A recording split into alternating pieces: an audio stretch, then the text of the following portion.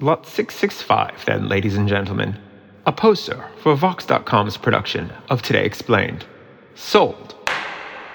To Noel, king of podcasts. Thank you very much. Lot 666, then. A chandelier in pieces. Some of you may recall the strange phenomenon of the Phantom of the Opera. A musical never fully explained. We are told, ladies and gentlemen, that it ran longer than any other Broadway production. Perhaps we may frighten away the ghost of so many years with a little explanation. Gentlemen?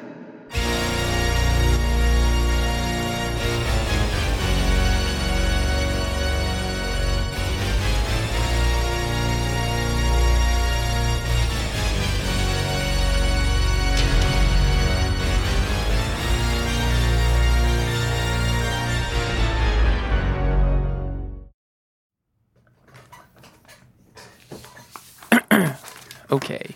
Mint. Okay. You wouldn't pay $15 for a cold brew, and you never spend $250 to see a movie. So why are you paying so much for your cell phone plan? Mint Mobile offers premium wireless plans for $15 a month. Hey, Jimmy, honey, do you want pasta? Hey, Mom, I'm recording right now. Cut your wireless bill to $15 a month at mintmobile.com/explained. Upfront payment of $45 required, equivalent to $15 a month. Additional taxes, fees, and restrictions apply. See Mint Mobile for details. Hey, Jimbo, I'm going to heat up some pasta just in case, okay? You need your energy. Apple Card is the perfect cashback rewards credit card. You earn up to 3% daily cash on every purchase every day. That's 3% on your favorite products at Apple, 2% on all other Apple Card with Apple Pay purchases, and 1% on anything you buy with your titanium Apple Card or virtual card number. Visit apple.co/card calculator to see how much you can earn. Apple Card issued by Goldman Sachs Bank USA, Salt Lake City branch, subject to credit approval, terms apply. Shh, Today Explained is about to begin. The Phantom of the Opera is closing. For people who have not had the pleasure or the horror, Andrea Long-Chu, writer at Vulture, what is this show about? So The Phantom of the Opera is a kind of gothic romance about a beautiful young soprano at a Paris opera house who is being trained by a disembodied voice that she initially believes to be an angel sent by her father.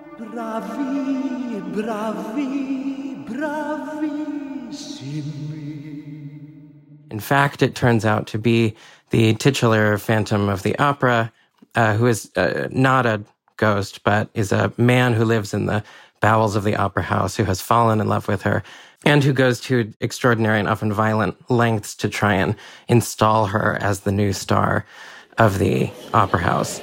Your days at the opera popular are numbered. Christine Daae will be singing on your behalf tonight. Be prepared for a great misfortune should you attempt to take her place. So she has, on the one hand, the love of this terrifying but beautifully voiced musical genius, and on the other hand, the love of a childhood friend, upstanding, aristocratic lover. And so it is about the way this love triangle works out. Only then can you belong to me. You describe it as a gothic romance, and I remember that there was a vibe in this play. There was an atmosphere, is what I should say. What is the atmosphere of Phantom? Oh, I mean, it absolutely is a bodice ripper. Lavish gold sets and huge draperies, and Christine's performance when she goes with the Phantom to his lair under the opera house. She's dressed in this virginal white, dressing gown.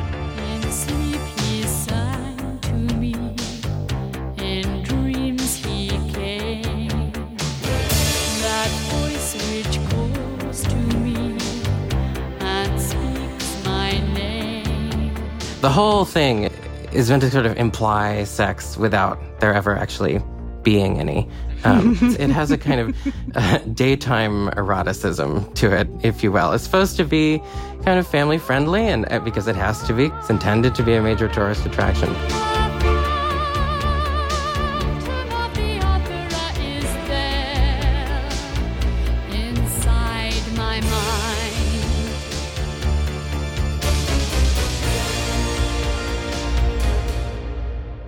The other thing I remember, Andrea Hazley, is a chandelier plays a big part. A chandelier in pieces. What is the significance of the chandelier again? The chandelier is one of the most famous parts of Phantom. Some of you may recall the strange affair of the Phantom of the Opera, a mystery never fully explained. The show begins with the chandelier kind of broken and in pieces on the stage. We're told, ladies and gentlemen, that this is the very chandelier which figures in the famous disaster. It is raised to the ceiling. In this case, not the ceiling of the stage, but actually the ceiling of the Majestic Theater on 43rd Street. Gentlemen.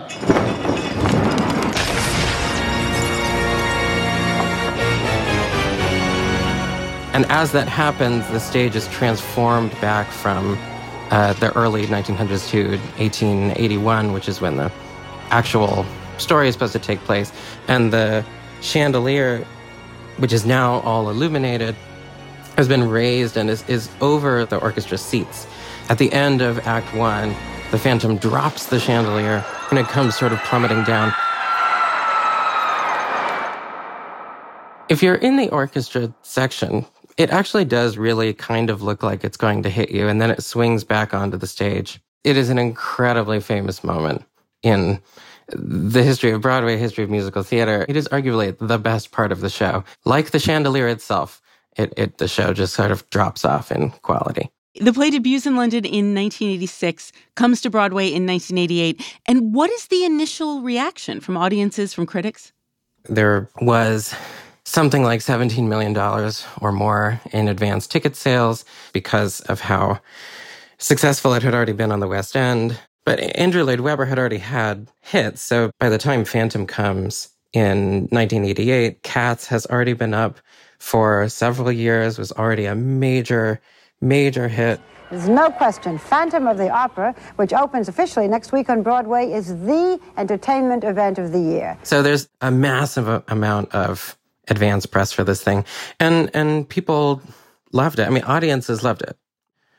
Critics had never been good to Andrew Lloyd Webber. Through most of his career, the British liked him more and tended to give him higher marks than critics in New York. In New York, it was received at best in a kind of mixed way. So, for instance, John Simon's review for New York Magazine back in 1988, the quote is something like, "It's not that Andrew Lloyd Webber lacks an ear for melody so much as that he has too much of an ear for other people's melodies." Ooh. Why didn't critics take Andrew Lloyd Webber seriously? I'm looking at the list of things that he is responsible for here. Evita, Jesus Christ Superstar, Cats. What was the deal? The first is that he tended to be writing an imitation either of styles or of very specific artists. So like Joseph and the Amazing Technicolor Dreamcoat, which is the first musical of his that was ever produced. Like Pharaoh is like an Elvis impersonator, essentially. So it's that song that the Pharaoh sings is, just a straight up kind of Elvis pastiche. Well, I was wandering along the banks of the river when 7 fat cows came out of the Nile. Jesus Christ Superstar is a rock opera. Evita was sort of borrowing from quote unquote Latin American song styles. So he didn't seem to have like very original musical ideas. He also tended to actually just take, or at least that's what it seemed like. So Don't Cry for Me, Argentina from Evita seems to be scored to the Bach's Prelude in C major from the Well-Tempered Clavier. Memory from Cats, very famous song, Donald Trump's favorite song.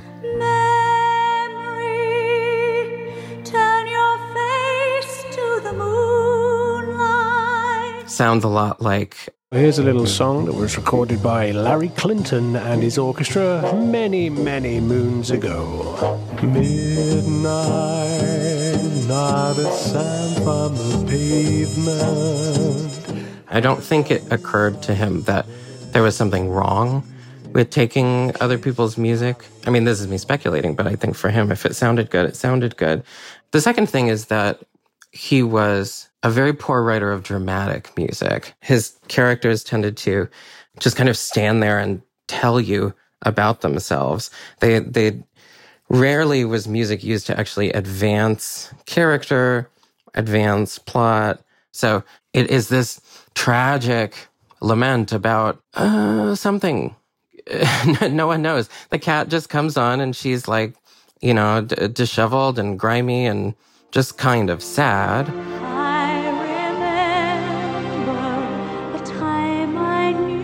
And she sings this kind of sad song. One gets the sense that he was sort of taking a shortcut, right? Instead of creating a dramatic situation that would be moving by dint of its emotional force, he's just going straight for the emotion. I think I saw Phantom somewhere around 2014, 2015, and I thought, I don't get it. This doesn't make any sense. This is not interesting. You have written, Curveball, that this play was perfect for the time of Ronald Reagan and Margaret Thatcher. In short, perfect for the time in which it first appeared. Tell me what you mean by that. Well, I should say, first of all, that this is something that was not lost on critics at the time. You know, Frank Rich, writing for the New York Times, said that Phantom was sort of appropriate for our own Gilded Age.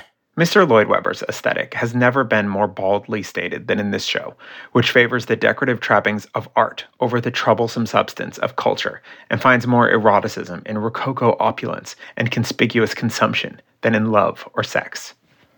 It had a nice, refreshing, nostalgia for the days before feminism. So there is something just sort of all too fitting about having that kind of story for the era in which Margaret Thatcher had cut funding for the arts, had lowered taxes on the rich, for which Andrew Lloyd Webber himself was very thankful. He was friendly with her at a dinner party with Maggie Thatcher. She once asked him, sort of jokingly, to write her some music like the music he'd written for Evita. You know, he had no qualms about making money, about commercial success. Lloyd Webber once said in an interview, he felt like the point of writing music should be to write it for as many people as possible. So he was sort of a populist. He was a maximalist. He was an entrepreneur. That was, I think, really appealing. British drama critic Michael Billington wrote that in the 80s, under Andrew Lloyd Webber, the musical became, quote, Thatcherism in action. It is no accident that Thatcher seized on Lloyd Webber as a symbol of what theater should be. He embodied everything of which she approved. It seemed apt that the musical should become the dominant form of the 1980s since it represented Thatcherism in action. What it celebrated was the triumph of individualism and profitability. Can you hear echoes of Phantom in shows that we see today? It was a huge part of turning Broadway into a tourist attraction. Commercialization that started in the 80s and the 90s. You know, Disney would come in and clean up Times Square. You haven't heard, Broadway is shining with a new mega hit, the stage version of The Lion King. It moved musical theater closer to a kind of concert-style approach, which has to do with, hummability, has to do with a focus on melody as opposed to harmonic complexity. You look at a show like Hamilton. Alexander Hamilton. My name is Alexander Hamilton.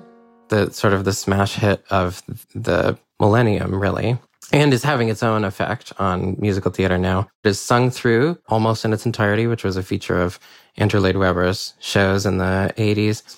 There's very little in the way of dramatic development outside of the way that the music is supposed to make us feel. There is suffering something too terrible to name. So when the music gets sad, we're supposed to feel sad. When the music is happy, we're supposed to feel happy. We get back to politics, please. Yo. Regardless of what's actually happening on the level of quote unquote plot, or like listening to an album on its feet than it is like going to see a play where they also sing. So Phantom appears on Broadway in 1988. What has happened to the show since? The whole reason I wrote this piece is because I and a group of friends took our friend who was having a birthday to Phantom because we were like, I think like a lot of people, it's closing. It'll be sort of a lark. It won't be good, but it'll be fun. We were correct on the first count. It was not good and it was not fun. If we're talking about the current production that is up right now, there is, all of this dead airtime. No one is jumping on their lines when they have lines. The tempos are slowed down from what you would expect to make it a little easier for everyone. It's not just that it's dated, though of course it really, really is.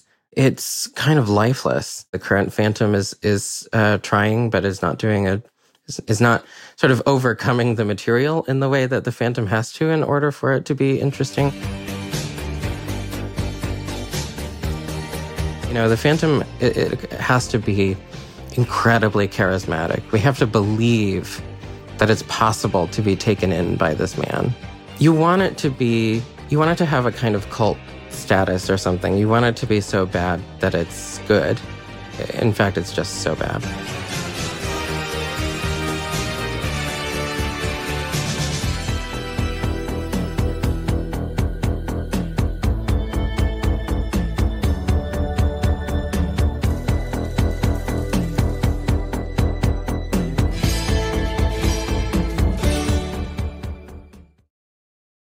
Support for this episode comes from Mint Mobile.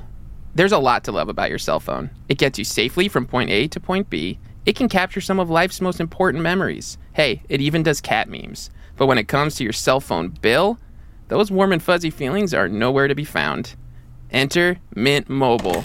Enter Mom. Knock, knock, knock, knock, knock. Honey, Jimbo, I'm coming in. Mom, you can't keep barging into my recording studio like this. Honey, recording studio. You mean your bedroom? Oh, it is a mess in here. Time for a vacuum. Just quick vacuum.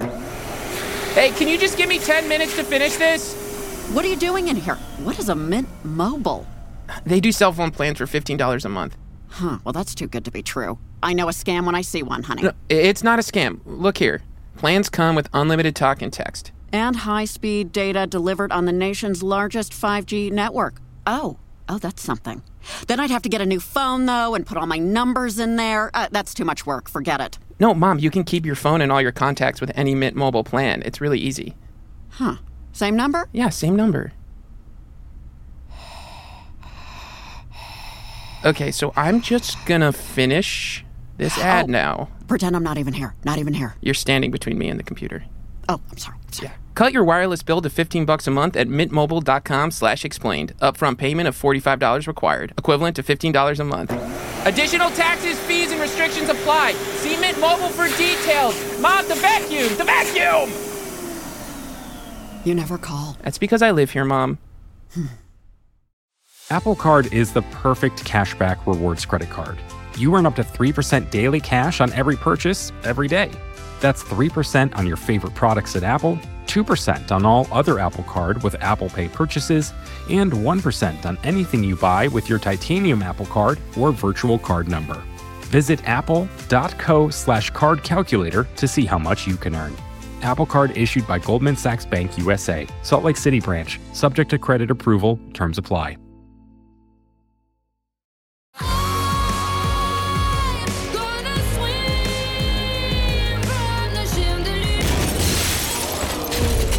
It's Today Explained. We're back with writer Andrea Long-Chu. Andrea, how was news that the Phantom of the Opera would close released to the public? So fall 2022, they announced that Phantom was finally closing after 35 years. We have some shocking news tonight from the theater district. The Phantom of the Opera, Broadway's longest running show, just announced it will close within months. The announcement catching. They said it was going to close on February 18th, 2023. The cause was that it kind of hadn't bounced back enough after lockdown. It's crazy that you're still feeling the effects of what that shutdown did to Broadway. We're still feeling that, just have the staple of New York, of Broadway, closed down. Of course, once news got out that it was closing, everyone wanted to, attend the wake, as it were.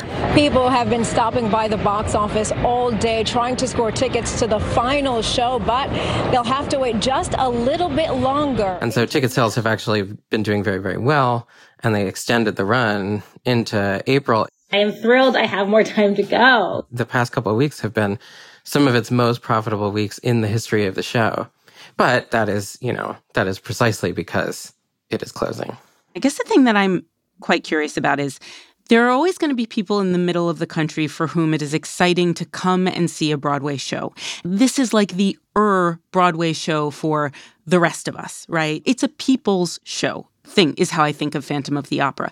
People still exist all across the country who are not like cool downtown New Yorkers. Did something shift in society that made this show less appealing to the people who would have stood up and applauded it 20 years ago, 30 years ago? In thinking a lot about Phantom, I have also had to consider this thing that you're kind of trying, not to say too loudly, which is like, is it for, plebs, basically? I think the thing about it that was actually populist was that it tried to give you a way to understand music and musical theater. It's set in an opera house.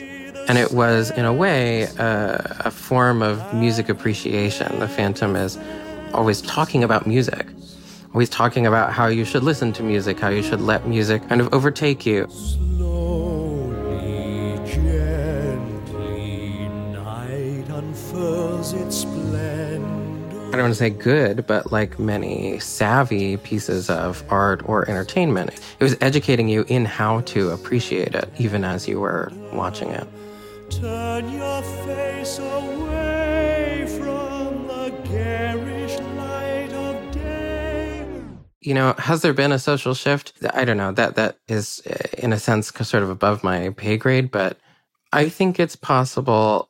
It's no longer kind of as unique as it was. Now, what you can also do, if you're one of these semi-imaginary middle America types, now you can see any one of a number of karaoke musicals, jukebox musicals, like Mamma Mia, and now there's going to be a Britney Spears one, there's a Michael Jackson one, right? Like that, the proliferation of jukebox musicals, that is part of the world that Phantom created. And it may have been the first mega blockbuster or among the first mega blockbusters, but it doesn't mean, or does it? Does it mean the end of them? Do audiences want something different? Oh, no. I mean, audiences want something different in the sense that tastes do change, right? Like, has the Broadway musical gotten less commercial? Absolutely not. I mean, just absolutely not. The difference is now, what audiences want or what producers think audiences want is, on the one hand, the kind of in-concert experience. On the other hand, a kind of naive political messaging, So a great example of this is Six, which is also a British musical. It's about the 6 wives of Henry VIII. Divorced. Beheaded. Died. It is not a mega musical. In fact, the scale is much, much smaller. The whole thing is meant to be sort of intimate and more self-reflexive. Are you ready? New York, here we go! But ultimately, what the show is, each of the wives goes through and he talks about, their story, and they do it in specific pastiches of like, this is the Beyonce song, this is the Adele song, this is the Ariana Grande song. In between, they kind of banter on stage and say vaguely feminist things. And that is the whole show. And it's a one act. It has the grace and compassion to be one act. I mean, it's fine. I can tell you it's a hell of a lot better than Phantom. And so, it's a much more modest endeavor, but it's taking some of the most important parts of that formula and then adding a kind of smug, vaguely liberal politic just to kind of justify itself and to meet audience tastes, right? I mean, one of the things about the British mega musical in the 80s, which includes things like Cats and Phantom and also Les Mis, is that they were kind of global exports from the UK, and it's still the case. I don't know the number off the top of my head, but the fact that Phantom is closing on Broadway doesn't change the fact that Phantom remains in performance all over the world.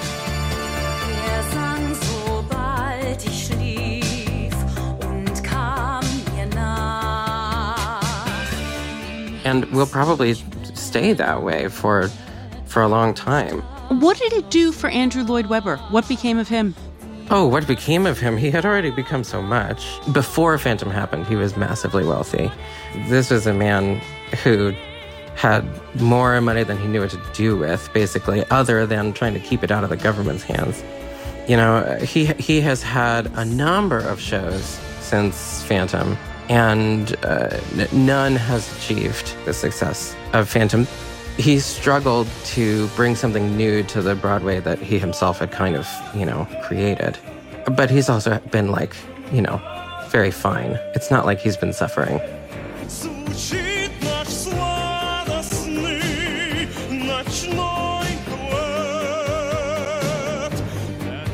That was writer Andrea Long-Chu. Phantom of the Opera closes this weekend. Today's show was produced by Siona Petros, and it was edited by Matthew Collette. Fact-checking was a team effort led by Laura Bullard. So was engineering. It was led by Paul Robert Mounsey with an assist from Patrick Boyd. I'm Noelle King. It's Today Explained.